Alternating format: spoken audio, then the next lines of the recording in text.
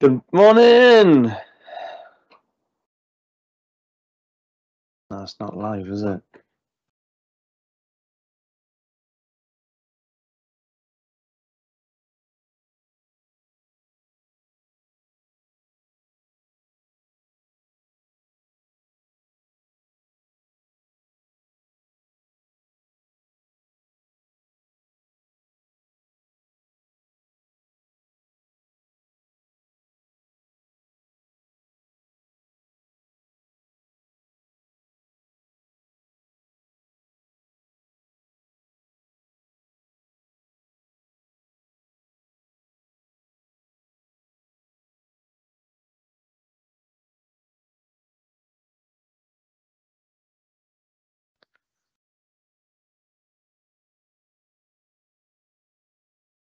Oh, right.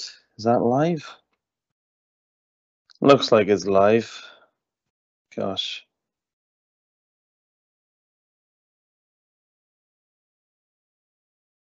How do I find out?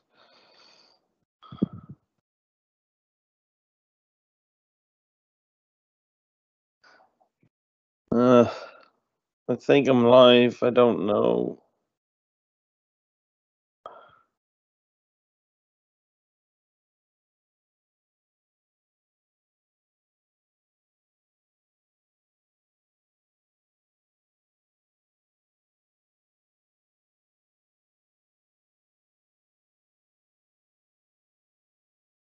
Right. There we are. I think I'm live. Now and again it takes like ages like to load.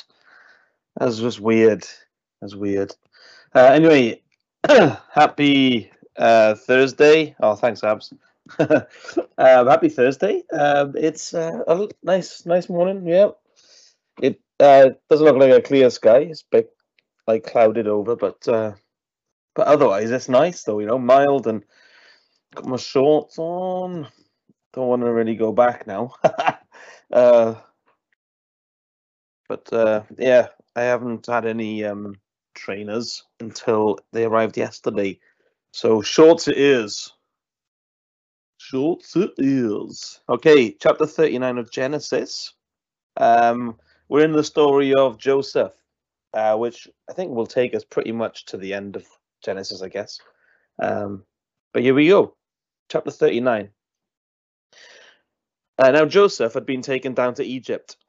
Potiphar, an Egyptian who was one of Pharaoh's officials, the captain of the guard, brought him from the Ishmaelites who had taken him there.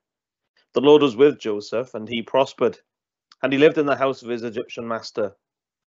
When his master saw that the Lord was with him, and that the Lord gave him success in everything he did, Joseph found favor in his eyes and became his attendant.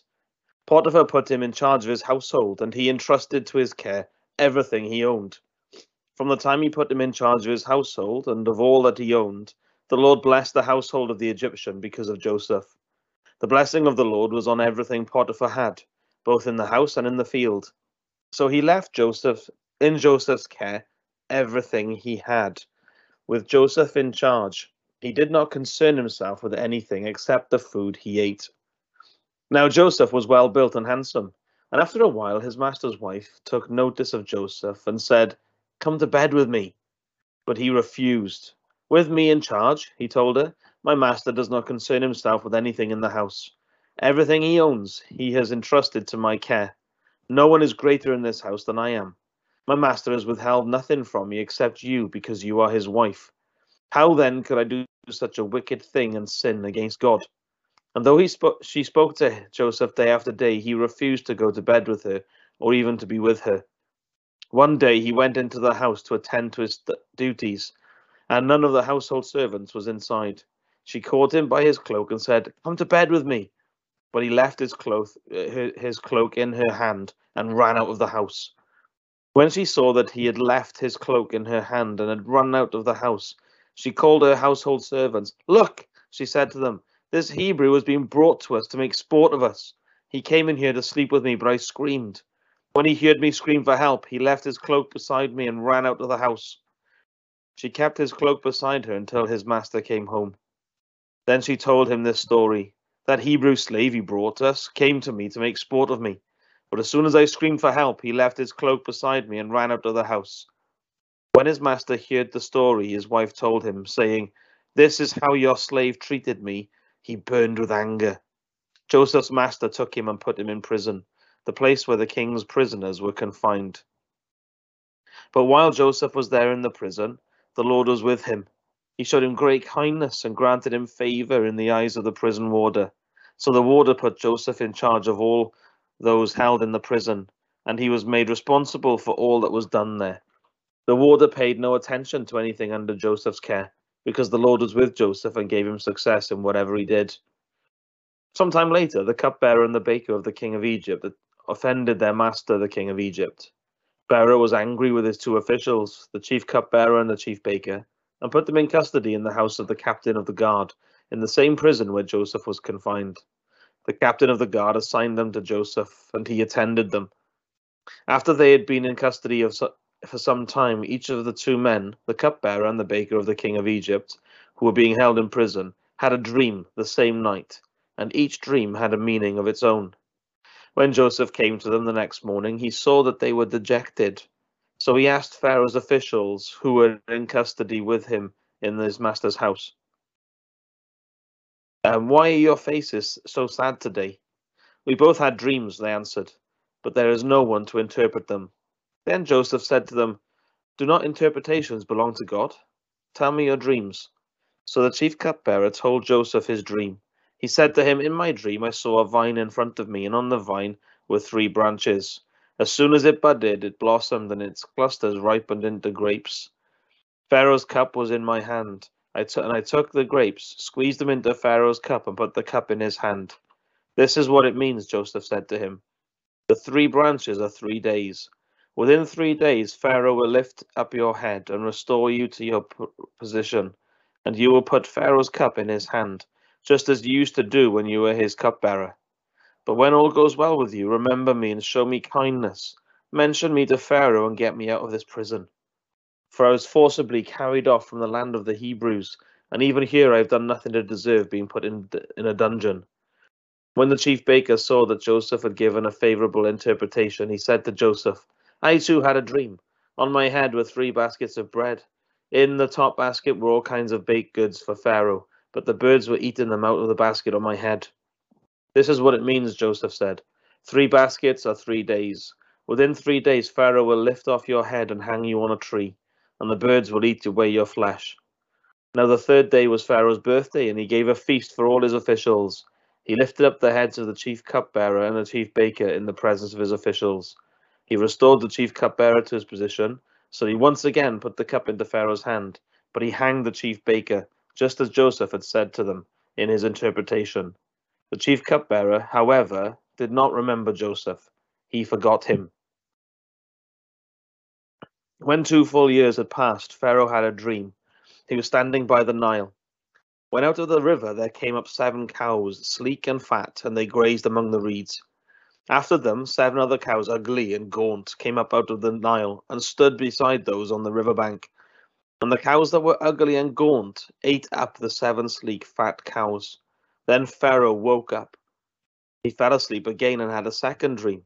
7 years of corn, healthy and good, were growing on a single stalk. After them 7 other years of corn sprouted, thin and scorched by the east wind. The thin years of corn swallowed up the 7 healthy full years. Then Pharaoh woke up. It had been a dream. In the morning his mind was troubled, so he sent for all the magicians and wise men of Egypt. Pharaoh told them his dreams, but no one could interpret them for him. Then the chief cupbearer said to Pharaoh, "Today I'm reminded of my shortcomings. Pharaoh was once angry with his servants, and he imprisoned me and the chief baker in the house of the captain of the guard. Each of us had a dream the same night, and each dream had a meaning of its own. Now a young Hebrew was there with us, a servant of the captain of the guard. We told him our dreams, and he interpreted them for us, giving each man the interpretation of his dream. And things turned out exactly as he interpreted them to us. I was restored to my position, and the other man was hanged." So Pharaoh sent for Joseph, and he was quickly brought from the dungeon. When he had shaved and changed his clothes, he came before Pharaoh. Pharaoh said to Joseph, "I had a dream, and no one can interpret it. But I've heard it said of you that when you hear a dream, you can interpret it." "I cannot do it," Joseph replied to Pharaoh. but God will give Pharaoh the answer he desires." Then Pharaoh said to Joseph, "In my dream I was standing on the bank of the Nile, when out of the river came up 7 cows, fat and sleek, and they grazed among the reeds. After them 7 other cows came up, scrawny and very ugly and lean. I had never seen such ugly cows in all the land of Egypt. The lean, ugly cows ate up the 7 fat cows and came up first. But even after they ate them, no one could tell that they had done so. They looked just as ugly as before. Then I woke up.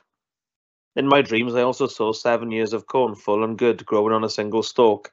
After them, 7 other ears sprouted, withered and thin and scorched by the east wind.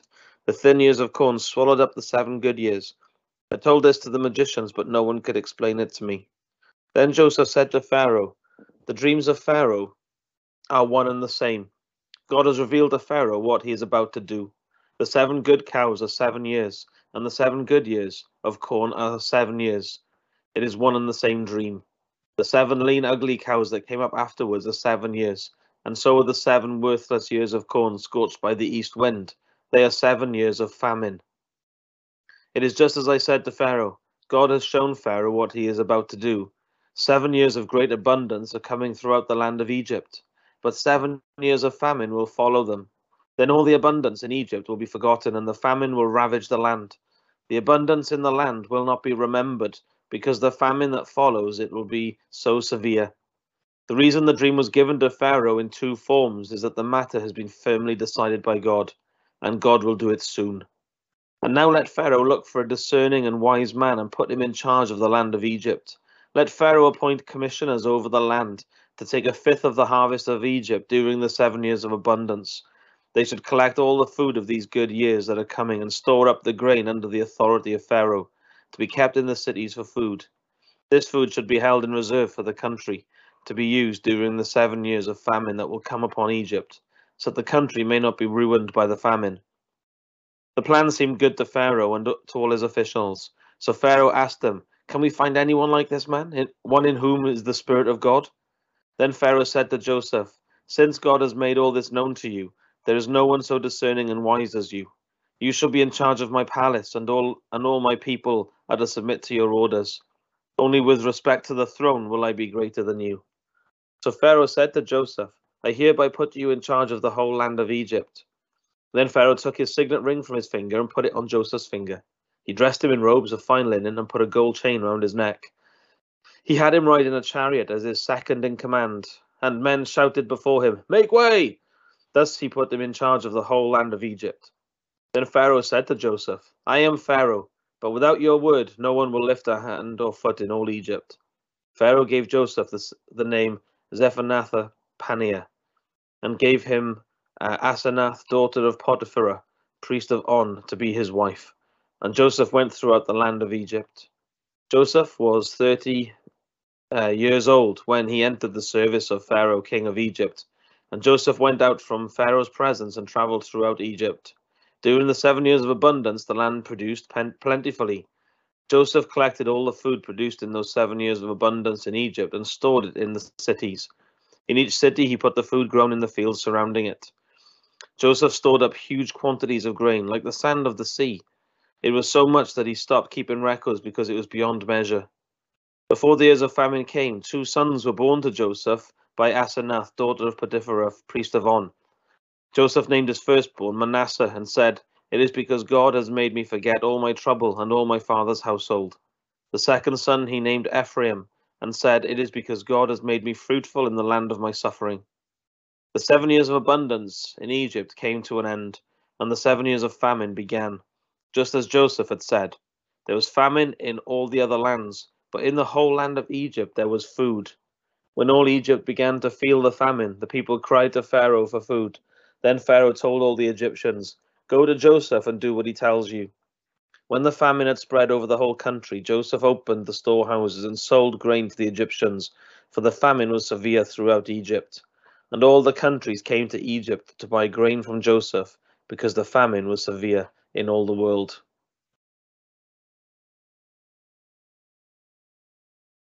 Let's just do 42, or part of it.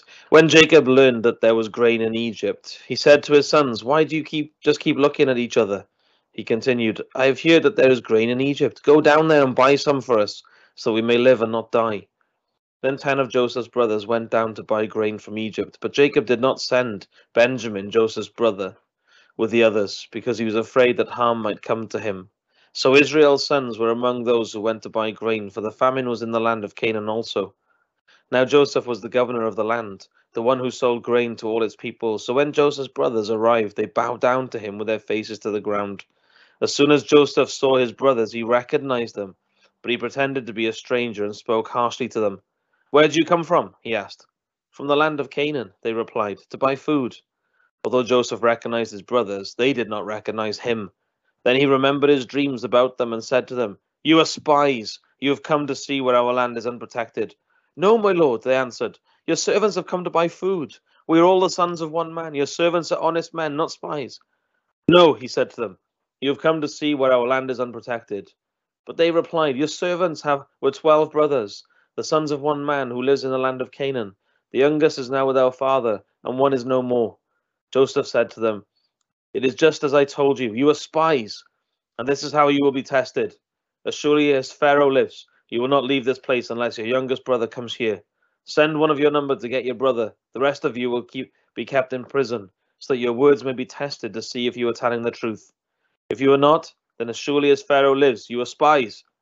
And he put them all in custody for 3 days. On the third day, Joseph said to them, "Do this and you will live, for I fear God. If you are honest men, let one of your brothers stay here in prison while the rest of you go and take grain back to your starving household. But you must bring your youngest brother to me, so that your words may be verified and that you may not die." This they proceeded to do. They said to one another, "Surely we are being punished because of our brother. We saw how distressed he was when he pleaded with us for his life, but we would not listen. That's why this distress has come upon us." Reuben replied, "Didn't I tell you not to sin against the boy? But you wouldn't listen. Now we must give an accounting for his blood." They did not realize that Joseph could understand them, since he was using an interpreter. He turned away from them and began to weep, but they turned back and spoke to them again. He said he had Simeon taken from them and bound before their eyes. Joseph gave orders for their bags to fill their bags with grain, to put each man's silver back in his sack, and to give them provisions for their journey. After this was done for them, they loaded their grain on their donkeys and left. There we are, we'll leave it there. Awesome. That's nice, isn't it? Ephraim. He called his son Ephraim. What does it mean? Can't remember. Something like there's blessing in suffering, isn't it? Yeah, I mean it's taken. Yeah, how he suffered, isn't it? It's crazy. But the Lord, yeah, brings blessing to him, and it's just amazing, incredible. The Lord works everything for good, isn't it, to those who love him and are called according to his purposes. Have a great day. God bless you guys. God willing. See you tomorrow morning. Ta now.